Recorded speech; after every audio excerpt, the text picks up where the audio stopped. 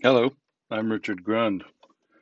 We're going to do a special edition. I guess it's a Hurricane Ian special edition. While this show is on, we will begin getting the thick of it here in Orlando. So I just figured I would get this up there, and Lord led me to this session of the Porch I did a couple of years ago about the crosswinds of deception.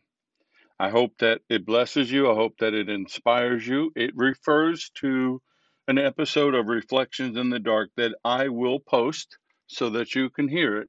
But for now, this is The Porch, Crosswinds of Deception. Listen to it, apply it, because while I am in the winds of Ian, we as believers are in the crosswinds of deception. We'll be back next week on the porch, hopefully live without any interruption, without any winds, and we'll see you then. God bless you and keep us in your prayers.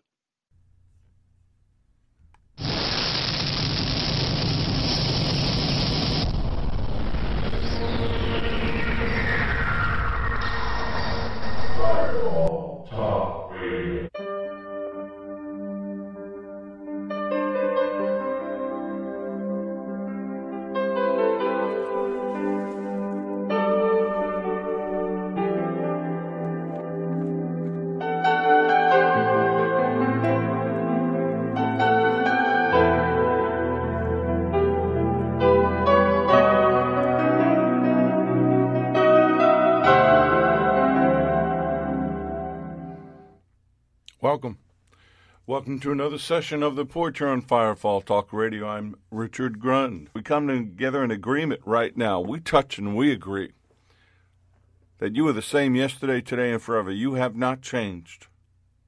Your word is still yea and amen. The power of your words are still alive and still function. It's not just letters on a printed paper. It's living and alive, sharper than any two-edged sword. So, Lord, pierce through the lies and the deception, pierce through the ancestral curses and all the things that this world has done to us. Let bodies be healed, minds be cleared, relationships restored. What's out of order to be put in order, what's off-center to be lined up with you. We banish distraction and division. We banish the enemy. You came in one way, flee seven. Get out of here. Get out of our lives, get out of our homes, get away from our families, our pets, and our possessions. Take your eyes off of what is ours. Be blinded, be confused. Let there be deaf and dumbness in the camp. Turn upon one another instead of upon us. Now, Father, we praise you. We praise you for the cross. We praise you for your love. We praise you for your blessing.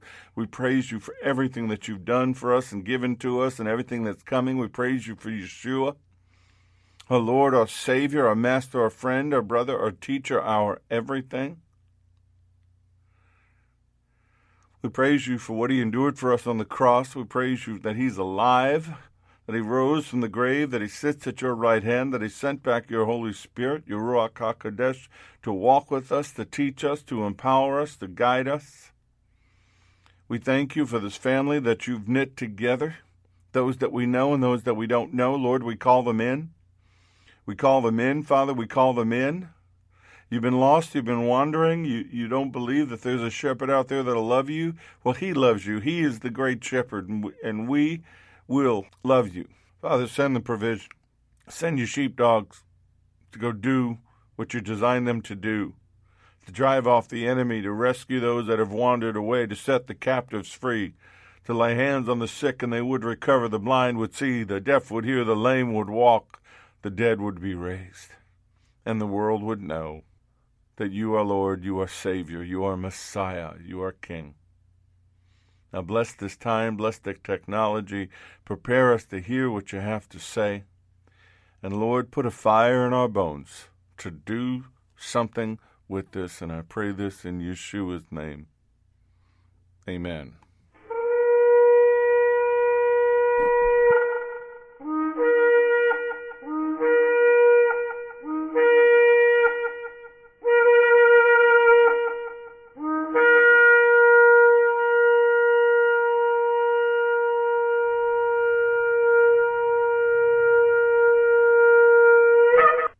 These lessons are proprietary information except where noted that the information comes from outside sources. The combination of that information and the manner presented is exclusive and cannot be repeated or reused without permission. The date of this broadcast serves as the registered date of the following information. But with everything going on, the one thing I noticed is that a crosswind began to blow. And that's the title of tonight's lesson, Crosswinds. See, a crosswind is a wind that blows across the course or the path of a ship or an aircraft. They blow from one side or the other, so they blow from the side and makes it difficult for planes to take off or land. It makes it difficult for cars to get down the road. A ship has got to turn its sails to catch. There's so many things, so many adjustments that have to be made when a strong crosswind hits you. If you're an athlete and you've ever been trying to play a sport or running track or running outside with a crosswind, it makes it very difficult, to stay on the right road and also to run. Well, there's strong crosswinds of deception blowing across the path of believers. You know, His word is a light to our path, but now this wind comes along, and it blows, and it tries to take us off path. In 2 Timothy chapter 4, verses 3 and 4, Amplified Version, warned us about this. He said, "For the time will come when people will not tolerate sound doctrine and accurate instruction that challenges them with God's truth, but wanting to have their ears tickled with something pleasing, they will accumulate for themselves many teachers, one after another, chosen to satisfy their own desires and to support the errors they hold, and will turn their ears away from the truth and will wander off into myth and man-made fictions and will accept the unacceptable." We can almost change it, for the time has come when people will not tolerate sound doctrine or accurate instruction. We're living in those times. But this is nothing new. Since the crucifixion, resurrection, and ascension of the Lord, the demonic counterfeits and deception have been rampant. I mentioned Sunday night about Arianism. It's a movement in the early church that believed that God the Father alone was God and Jesus was a created being, as in not the eternal Son of God. The teaching was attributed to Arius of Alexandria, who was declared heresy at the Council of Nicaea and the Council of Constantinople. You will see elements of that heresy in part of what I talked about on Sunday night. Gnosticism. The word gnosis means knowledge. Gnosticism is an ancient religion, altering its appearance down through history, always claiming special access to secret knowledge based on extra-biblical revelation. We're seeing a lot of that right now, and rightly has always been considered dangerous heresy. Several of the epistles, Colossians 1, 2, and 3, and John and Peter, they all warned about Colossians 1 and 2 and 3 John. They all warned about it, 1st and 2nd John. My brain's all over the place right now, folks. I got to tell you, I wish we had a band or a keyboard player or some music and we could just praise the Lord, because I can hear the wind and the Spirit. And you want it to be a wind of the Holy Spirit, but it's a wind of other spirits, of false spirits, of lying spirits. And one of them I was reminded of was one I'd heard about in 1989 from an actor friend of mine who I was witnessing to. He handed me this 2,000-page book and said, "Have you read this?" And I said, "Well, no." He goes, "Everything you want to know is right here. It's called the Urantia book, Urantia. So I took it home and I read it. It was 2,000 pages of demonic New Age nonsense, but so scientifically based, so apparently well-researched, channeled through, at that time, an unnamed person. We know who he is now, but that's not important for tonight's lesson. If you want the full story, listen to Sunday night's Reflections in the Dark.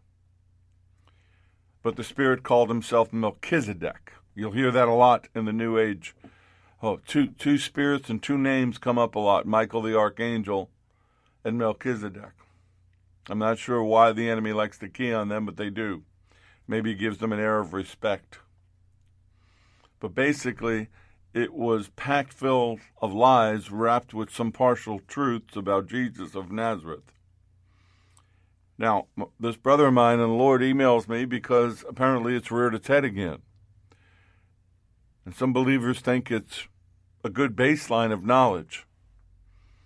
Some well-known speakers have supposedly mentioned it. I'm trying to get that proof before I mention them by name. But this is the trend in what I call fringe Christianity, people that have stumbled onto a old revelation and have gone way off the path with it. It's great to understand the Nephilim and who the giants were. It's not so great when you go to other lands to come back with their bones or replica skulls to put on your shelf like you've done something spiritual. Yeah, the spirits that you're dealing with are not of God. And that's what this fringe element's doing, and they're buying into the lie of the serpent. One of the quotes from the Urantia book is, "Religious tradition is imperfectly preserved record of the experiences of the God-knowing men of past ages, but such records are untrustworthy as guides for religious living as the source of true information about the universal Father. Such ancient beliefs have been invariably altered by the fact that primitive man was a myth maker." Hasatan and the Fallen, they love to get wordy. And they love to talk about God the Father, but they change who he is. They like to talk about Jesus, but it's a different Jesus. They like to mention the gospel, but it's a different gospel. They claim that the confusion on planet Earth and the word Urantia is their word for Earth, and the people that are giving this are these interdimensional, interplanetary beings that have passed on this information. And that Earth is just one of many places and one of many alternate universes and paradises and whatever. And when you hear these people out there say, well, there's 11 different levels of reality. There's all these different dimensions. Who cares? We have a hard enough time living in this one. What does it matter to me if there are 11 or 47 or 77 flavors of dimensions? Let's get it done in this one. And this book will tell you that we are religious Neanderthals, that we have a partial aspect of the truth, but we don't have the truth. Our concepts of God are primitive. A God that is wrathful and inflicts judgment and does all the things that we know they're referring to the Old Testament is not the God. That all the other religions are corrupted and they're the only ones with the truth. That seems to be a prevailing theme of all false religions. But then again, they throw us a bone, and it could be a Nephilim bone, I don't know, but they throw us a bone. Christianity does contain more of the Master's gospel than any other religion, but they make two major mistakes, this book says.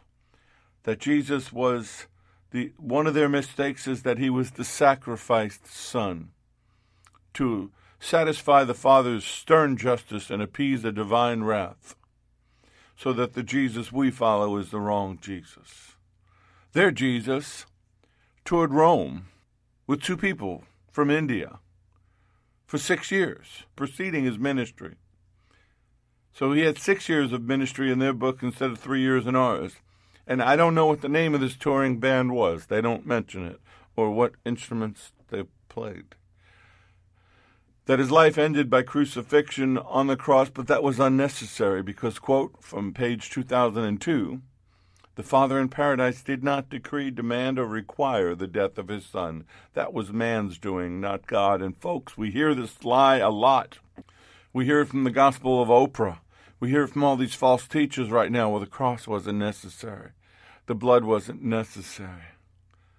And you'll notice false teachings will always tell you there was no need for the cross, there was no need for blood. They'll tell you that there's no hell, there's no divine judgment, there's no lake of fire, that everyone goes to heaven. They may even get up in the pulpit and spew profanity and make it sound like you're in a bar instead of a church. They do it so that they can be real and acceptable, and so that you will accept them for how they are, so you can accept yourself for how you are. They'll say, come as you are, stay that way. The Lord loves you that way. They never tell you he loves you too much to stay that way. Oh, they'll tell you it's not about the messenger, but they will make it all about themselves. But they'll give you a different message, but it won't be about Jesus of Nazareth. It won't be about Yeshua HaMashiach. They'll tell you to be a spiritual seeker instead of a God seeker through his Son seeker. Because the process from Messiah to Lord must take place. There must be a heart and mind coming together, coming into agreement, getting in line with the divine plan for salvation, not a man-made one. But see, we have seen this lie referred to in the Gospels. If you go to Galatians chapter 1, verses 8 and 9, Paul warns the church there, but even if we or an angel from heaven preach any other gospel to you than what we have preached to you, let him be accursed. Let him be an anathema. As we've said before, so now I say again, if anyone preaches any other gospel to you than what you have received, let him be accursed. This lie about Yeshua, this lie about the cross, this lie about a blood sacrifice, this lie that has been fermenting since the garden has reared its head again. And not just recently, not just through this book. It's actually been around for the last decade in full swing. Why? But why is it coming up again now? Why do we hear so many teachers having a different gospel, a different perspective that's cooler, it's hipper? It's not so churchy. They want to take God out of the box, as if God's in a box, because we are entering a time of uncertainty and tremendous demonic influence. We are entering and are in a time of godlessness, unholiness, and a time of darkness. And it's our fault. It's the church's fault. We haven't done what we were told to do. Preachers are watering down the gospel. They're being inclusive in their message, but not scripturally sound. And they're including all those people that agree with them to not spend eternity with the Lord in paradise. Sin in the camp is still sin in the camp. They want them in church, but they don't want them in paradise at the marriage supper of the Lamb. You know, you go to the hospital to get better. You don't just go to the hospital to be told it's okay to be sick. You're on a journey of sickness. You're learning to deal with it. This is your lot in life. No, I go to be healed. I go to be better. And that's why we come together in the Word. That's why we pray for one another. That's why we get together and pray and praise and sing and prayer and do all the things Scripture tells us to do, because we want to be better. We want to get better. We want to be healed. And the one thing you'll notice about all of these teachers, there are no signs and wonders. There are no miracles. There are no biblical affirmations of the Word. You have one of these preachers who used to be a pastor of a mega church, I think 10,000 members. And then he resigned and wrote a book that basically says there is no hell, and that's why we call him Rob No Hell Bell. He'll tell you that Jesus is universal. It's all about a loving God, showing love. An unsaved person can do that. My dog can show me love. No, the love should be about the love for the Lord and the love for the Father, and that love transcends into being obedient to what He said to do and to the commandments that the Father gave and the rules and instructions for our life that He gave. Oh, you can't judge anybody, brother. They're on their own journey. Well, if their journey is to stab me or to rob from me or destroy my family, no, that's a journey that's going to end right here, right now. Somebody's demon-possessed and the enemy shows up at my house. Hey, man, I'm on a journey. I'm on a journey to destroy you and your family. Well, you made it to the wrong house. We've got to stand up. We've got to do it in love, but we need to stand up. We need to look at our loved ones instead of excusing their behavior. Pray for them. Lovingly confront them, because I'm going to tell you what, if you don't confront them, you're complicit. The Lord gave some qualifications. He said, if you love me, obey my commandments. And I will ask the Father, and He will give you another advocate. We know that's the Holy Spirit, who will never leave you, the Parakletos. He's the Holy Spirit. He leads you into all truth. The world cannot receive Him because it isn't looking for Him and doesn't recognize Him, but you know Him because He lives with you now and later will be in you. They never talk about the Holy Spirit in all of these false religions, all these false gospels. See, the minute you say the word holy, you set parameters they don't want you to live up to or themselves. Later on in John 14:23 through 26, that was before 15 through 17, he says, all who love me will do what I say. My Father will love them, and we will come and make our home with each of them. Anyone who does not love me will not obey me. And remember, my words are not my own. What I am telling you is from the Father who sent me. I am telling you these things now while I am still with you, but when the Father sends the Advocate, the Holy Spirit, as my representative, he will teach you everything and remind you of everything I have told you. And that's why they never talk about him, because they don't have him, because if they did have him, he'd be correcting them. Then later on in the same chapter, verses 30 and 31, I have much more to talk to you. I don't have much more time to talk to you, because the ruler of this world approaches. He has no power over me. Verse 31, listen to it. But I will do what the Father requires of me, so that the world will know that I love the Father. What did the Father require of Yeshua? The cross. So when they tell you that God never required it of him, and nor was he here for that reason, just open up your Bible and have a quick little Bible study. A reporter asked Rob Noel Bell, I just like the way that sounds, so I'll keep saying it, asked him if he was a universalist, somebody who believes that everyone will be saved because a loving God would never condemn anyone to hell, as has been claimed about his teachings. And he gave the typical answer, well, I have no idea what people mean. That just seems like church stuff church people sit around and think about. Does God love everybody? Yeah. You notice he never answered the question. Nice little slick snake tongue there. Danced around the question and said something else. Whenever you confront these people with those kind of questions, well, I'm not sure what that means. Well, yeah, you are. You're just not answering it. Somebody asked him about his relationship with Oprah, who's one of his financial backers now, because now Rob and his wife live out in California. Here's what he said, because he was confronted about what many of us believe about Oprah and what she teaches. Direct quote. She has taught me more about what Jesus has for all of us and what kind of life Jesus wanted us to live more than almost anybody in my life. Is she a Christian? Well, that word has so much baggage. I wouldn't want to answer for someone. When Jesus talks about the full divine life, you think this is what he's talking about. No, Rob, we don't. Because you're listening to a different Jesus, and you're listening to the gospel of Oprah, which is a mixture of all religions with no rules, no sin, and no salvation. But this is nothing new, and it's not just America. The BBC did a story in Holland, mainstream Protestant church in Netherlands. And the service, conventional hymns, they read from the Bible, they say the Lord's Prayer. But then the pastor, Mr. Hendricks, gets up and he says, make the most of life on earth, because it probably will be the only one you get.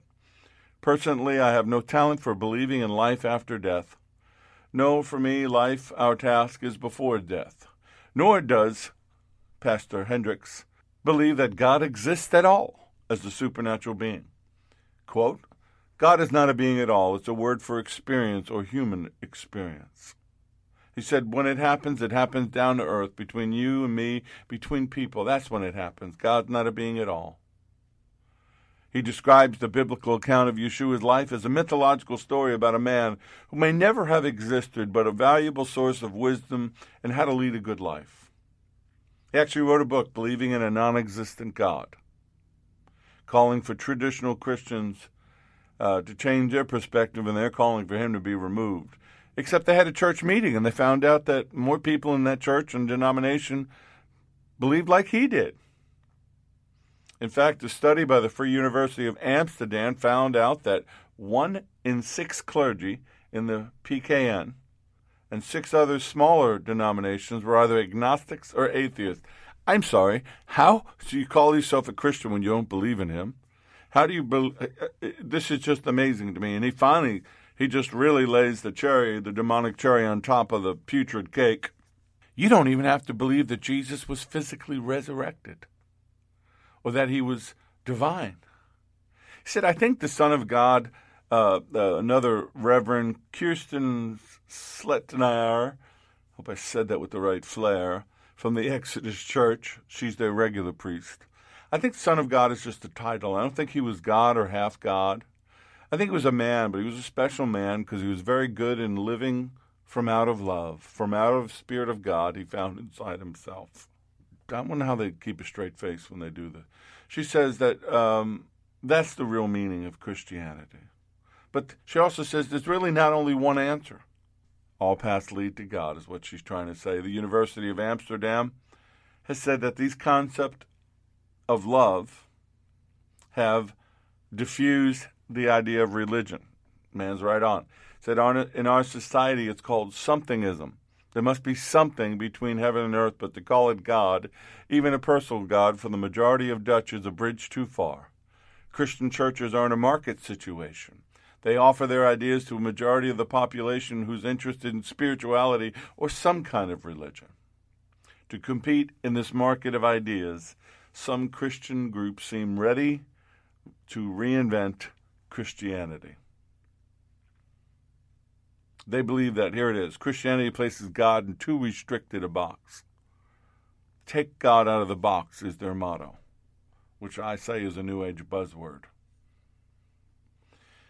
That article was written by the BBC in 2011, which means this has already been going on over there. This virus, this spiritual disease, which traces back to Gnosticism and some of the beliefs of the Gnostics that were battling with the church, that blew over the church and caused problems for it, was the same thing that Paul was warning Timothy to guard from in 1 Timothy 6:20. Guard what is committed to your trust, avoiding the profane and idle babblings and contradictions of what is falsely called knowledge. Holman Bible Dictionary tells us that Gnosticism tore the early church apart with heated debates. And by the end of the second centuries of the church, the second century, many Gnostics belonged to separate alternative churches or belief systems within the church, but viewed as heretical. We're seeing that right now. We're seeing the same thing the book of Acts church dealt with. We're seeing it now. Gnosticism was considered a major threat, and early church leaders such as Irenaeus, Tertullian, and Hippolytus wrote against them and pushed them to be expelled. So what they did is they just broke away and created their own churches, claiming to be the true Christians. That's exactly what the Urantia book does. That's exactly what every false New Age religion does. They look as biblical Christians, those of us who believe in the inerrant Word of God, from Genesis to Revelation, who believe in the God of Abraham, Isaac, and Jacob, who believe in Jesus of Nazareth. The way it's been presented to us that we know experientially is the truth. We are considered unenlightened Neanderthals. Here's what they believe. They believe the crucifixion was not an atonement for the sins of humanity. It was an outcome of the fears of religious leaders of the day. That Jesus was actually the human incarnation of Michael of Nebeden, actually Michael the Archangel. You'll hear that a lot. And I will tell you, any veneration of Michael the Archangel in any way, shape, or form from any denomination is false. That Michael was just one of 700,000 paradise sons of God, or creator's sons. And that Jesus was not a second person of the Trinity. There was an eternal Son, the second person, but it wasn't him. He was like Michael, another created being. Gee, isn't there another? They build these big steeples. We have one here in Orlando. They believe that Jesus and Lucifer were brothers. See where I'm going here? That Jesus just simply walked on earth because he was born naturally. There was no virgin birth. He didn't walk on water. He didn't perform any of the miracles attributed to him. He actually had a commission of 12 women as religious teachers who traveled about with them and were his apostles. Apostles. Oh boy, I got to be careful here. Then they go on to say that Jesus has been in this world many times, which is the New Age concept of the Christ consciousness. Marianne Williamson, another Oprah sponsor, talks about the Christ consciousness. Anytime you hear these buzzwords, teachings of Urantia were presented by Melchizedek of Nebedon. Where that is, I don't know. So the New Age false teacher names to watch are Michael the Archangel. You go to these New Age sites, everybody's getting a message from Michael. Actually, I think one of them was called Messages from Michael. I don't know who it is, but it's not Michael, the prince over Israel. The winds of deception, in the winds of deception, both the blood and the cross are lost. Salvation is attained through the evolution of the soul. There was no sacrifice needed because you will attain it anyway. I guess they didn't read Romans 5:8-11, but God demonstrates his own love toward us, in that while we were still sinners, Messiah died for us. Much more than having now been justified by his blood, we shall be saved from wrath through him. For if when we were enemies we were reconciled to God through the death of his Son, much more having been reconciled, we shall be saved by his life. And not only that, we will also rejoice in God through our Lord Jesus the Messiah, through whom we have now received the reconciliation. So they either ignore that or they twist that to say that it's been done once for all. When he died on the cross, all sin was covered, everybody goes to heaven. That's apostasy. That's falling off the path. That's that crosswind of a false doctrine blowing them off the biblical road. This New Age concepts has infected and deceived more than we even know. Some big-name people have gone down that road. They no longer believe in heaven or hell. They no longer believe in salvation. You don't have to confess Yeshua as Lord. He did it for everybody. Yes, he did, but there are requirements. A scholar, David Bebbington, has identified 4 areas, the combination of which set evangelicals apart from all other Protestants. A conversion experience. Faith-driven activism means you do something with it. A regard for the Bible as the ultimate authority, and a stress on Yeshua's death and resurrection. And for a majority of evangelicals, the concept of LGBT inclusion collides with authority and the proper interpretation of the Bible. That's the other thing that most of these people say, that all of the requirements for leadership and all that kind of stuff needs to be thrown out the window. Whoever wants to be pastor, priest, minister, whatever it can be, regardless of the lifestyle they lead. And I don't harp on one set of lifestyle. I agree that should be a requirement for anybody. Way too many men and women who have been in the pulpit, been elevated to positions of stature as teachers, apostles, prophets, pastors, teachers, whatever office they've moved into, have no business being there. They have no business being up in front of a crowd. They have no business tending a flock because their lives are so out of order behind closed doors, which is why I believe preachers and teachers need to be held accountable. And guess what? The Bible does too. 2 Corinthians 4:2 says, we have renounced the hidden things of shame, not walking in craftiness, nor handling the word of God deceitfully, but by manifestation of the truth, commending ourselves to every man's conscience in the sight of God. 1 Thessalonians 2:3, for our exhortation did not come from error or uncleanness, meaning sin, nor was it in deceit. No, the word that is being taught in many of these seeker-friendly churches and the churches I'm mentioning are promoted and supported by the medias and the players in it. And false teachers are promoted by the powers that be within that media structure, and they help propel the winds of deception. But you know what? I can go back to Deuteronomy, and I can find reference to what we're talking about. Deuteronomy 13:1-3, if there arises among you a prophet or a dreamer of dreams, and he gives you a sign or a wonder, and the sign or the wonder comes to pass, of which he spoke to you, saying, let us go after other gods, which you have not known, and let us serve them. You shall not listen to the words of that prophet or that dreamer of dreams, for the Lord your God is testing you to know whether you love the Lord your God with all your heart and with all your soul. Yeshua gave us red letter warnings in Matthew 7:15, beware of false prophets who come to you in sheep's clothing, but inwardly they are ravenous wolves. From Deuteronomy to now, from the beginning of the worship of the living God to the worship of his Son, to where we are now. There have always been frauds. There's always been phonies. There even be people that have been anointed with power from the fallen to do what they do. But if you love him with all your heart, with all your soul, with all your strength, with everything that is in you, if this word resides in you because the Holy Spirit is within you to teach you and to guide you, you will not fall for it. But there's a catch. Ephesians 4:14.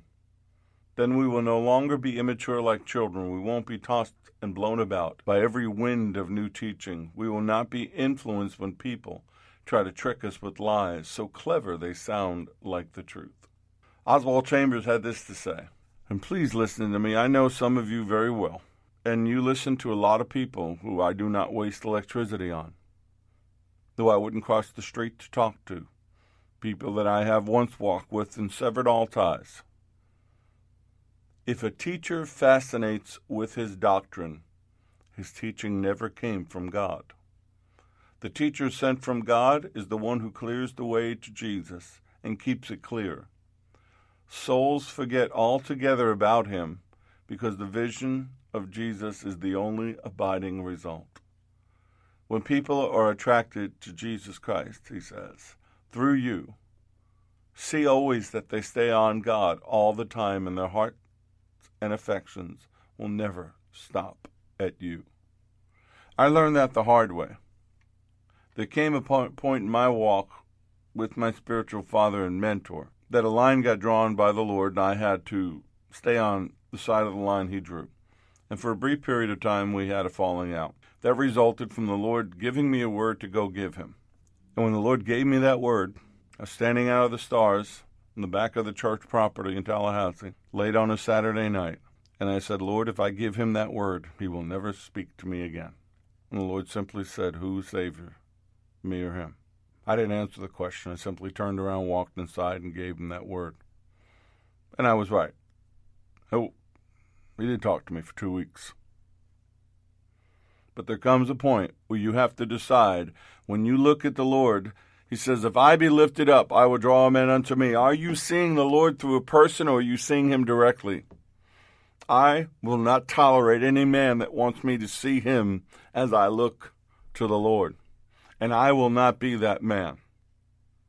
I will quit if it ever comes to that. I don't think it will, because I don't tolerate it. I'm just a man. I'm just flesh. I have no special talents or gifts, but what my relationship with the Lord is based on the fact of how much I love him. Well, he's not a respecter of person. He is a respecter of relationship. We see that in David. We see that from Joshua getting halfway up Mount Sinai when he was told anybody stepped on it but Moses, they would die. He honors relationship. If you have a heart for him, he will honor that, but no more so than anyone else who has a heart for him. But my point is this: when you look to the throne room, when you start at the cross and you follow that sight line to the throne room, he should be the only person you see. You shouldn't be caught up in pastor this, evangelist this, teacher that. So, no, he is the one who died. He's the one they whipped. He's the one who bled. He's the one who rose from the dead. We shouldn't be caught up in every wind of doctrine. We shouldn't be blown here and there. We should become mature. And when we do that, we'll be able to speak the love and truth to be able to correct others who are making the same mistake. Paul talks in Ephesians about the immature children, 4:14. I see it in the church today. I see it when I discuss with people that don't believe the inerrant word of God. They don't believe it the way we present it, biblically, factually, word for word. Well, I don't see it that way. God loves me. God's not going to judge me. Basically, I want to look at them. What I hear in my head is, well, I want what I want. I want it now, and I want it the way I want it. Sorry, doesn't work that way. And it's time for believers to grow up. It's time for you to take a good look around your house, in your life, and wherever it is, what you're tripping over. Turn the light of the Spirit on and find out what you're stubbing your toe on in your life. Enough's enough. The Spirit in Ephesians 4:23 needs to be allowed to renew your thoughts and your attitudes. And you need to put on that new nature. Let go of the old one. Clear out the old nature. Bag it up. Throw it out. Don't even donate it. You don't want somebody else to have your old mistakes. We shouldn't live like we used to do. That person should be dead. You know, children are gullible, they're vulnerable, they're easily victimized. And the enemy takes advantage of that. And we who know him, whether you're a teacher, a preacher, or just a believer, we should be working diligently to get people off of pablum and onto the word that they can chew, and then onto the meat of the word and be mature, no longer be babes. Be established in the faith, no longer doubtful in their mind or tossed and fro like the waves, tossed to and fro. I mean, so many people, I don't know what to do. Well, I should do this. Lord said this. Well, I don't think he said that. And I don't want to do this. And I'm like, whoa, I'm spiritually seasick. Stop. If any of you lacks wisdom, ask of God, who gives to all liberally without reproach, and it will be given to him. But let him ask in faith, with no doubting, for he who doubts is like a wave of the sea driven and tossed by the wind. For let not that man or woman suppose that they'll receive anything from the Lord. He or she is a double-minded man, unstable in all their ways, rooted and grounded in the truth, no longer carried about by the winds of doubt. You know, there's a group of people out there called doubtful Christians. Well, you know, I don't really know what the word says. I'm not sure about this whole resurrection cross. I'm not even sure Jesus was real, like the people before. Well, if you're that doubtful, you're not a believer. Confess with your mouth, believe in your heart. Well, if you don't believe in who he is, if you don't believe that he died for your sins, was born and raised and died and fulfilled all the aspects of the prophecy of the Messiah, if you don't believe he's sitting at the right hand of the Father and that he will come again to judge the living and the dead, then you're not a believer. You believe in something, but not in Jesus of Nazareth, not in the God of Abraham, Isaac, and Jacob, and not in his Son, his only begotten Son, the only created, spoken, existent sons of the angels, a third of which fell. But it's time we got rooted and grounded in love for him and love for the lost. And that Messiah dwells in our heart through faith, Ephesians 3:17. If we have received him as Lord, then we should walk in him, rooted and built in him, established in the faith as we've been taught, abounding in it with thanksgiving, Colossians 2:6-7. We should not be negligent to remind us and remind others of these things and be established in the truth, 2 Peter 1:12. See, freedom from deception means you're able to discern truth from error. 2 Timothy 2:15, be diligent to present yourself approved to God, a worker who does not need to be ashamed, rightly dividing the word of truth. That's a sword that's been sharpened. That's a sword that's ready to be used.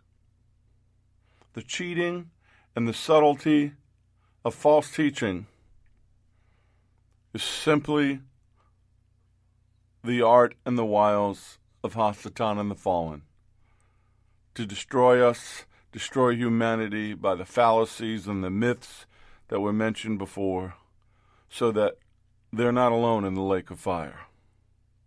The perfect counterfeit of truth will always be there, and the crosswinds of deception will always blow, and they'll blow harder and stronger as we get closer to the end. But if you are rooted and grounded, if your heels are dug in, if the armor of God is upon you, and the shoes of the gospel, the presentation of the gospel of peace are on your feet, and that shield is in your hand, and that sword is in the other, and the helmet's on, and the breastplate's on, and that cloak of zeal finishes it all off, then you'll do what needs to be done in these times. But folks, I am telling you without a doubt, you should listen to Sunday night show to hear the teaching on your answer, but more than that, I said some things that I believe to be prophetic at the end. What's coming has been prophesied, and we are mentally and spiritually unprepared for it. So, Father, I come to you as your son and your servant. We come to you as your children. We ask right now, Lord, that the fire would continue to fall, that you would guide us into all truth and remind us of what Yeshua said and did, that as these winds blow, we know it can't put out that fire because it is eternal. that if nothing else, that fire would cause us to burn hotter. And that we would stay on the course, would make the adjustments necessary. We would not be driven off into error or lies or deceit or even completely lose our way. Inspire us to go to the lost and the dying and speak to them in love, like I did with the brother of mine that gave me that book and brought the word and brought scripture to him. It took some time, but he came out of it. Others who were deceived by that book and had somebody in love present the gospel to them are now saved, healed, and delivered and found their way out of the darkness. Lord, we need you now.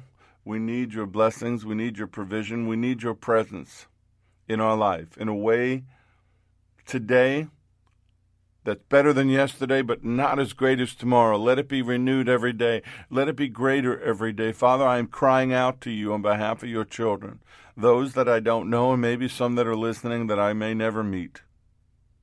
I cry out to you on their behalf. If they're lost, lead them home. Restore to them what the enemy has stolen from them. Heal what needs to be healed. Father, be Lord of their life. Be the Alpha and the Omega, the beginning and the end. Be their everything. Because I praise you. I love you and I know you. And I know that I know that I know you are as good as your word. And that's what we are counting on right now. And I pray these things in the only name, the name above all names, Yeshua HaMashiach, Jesus the Messiah. Amen. If you agree with me, just say amen.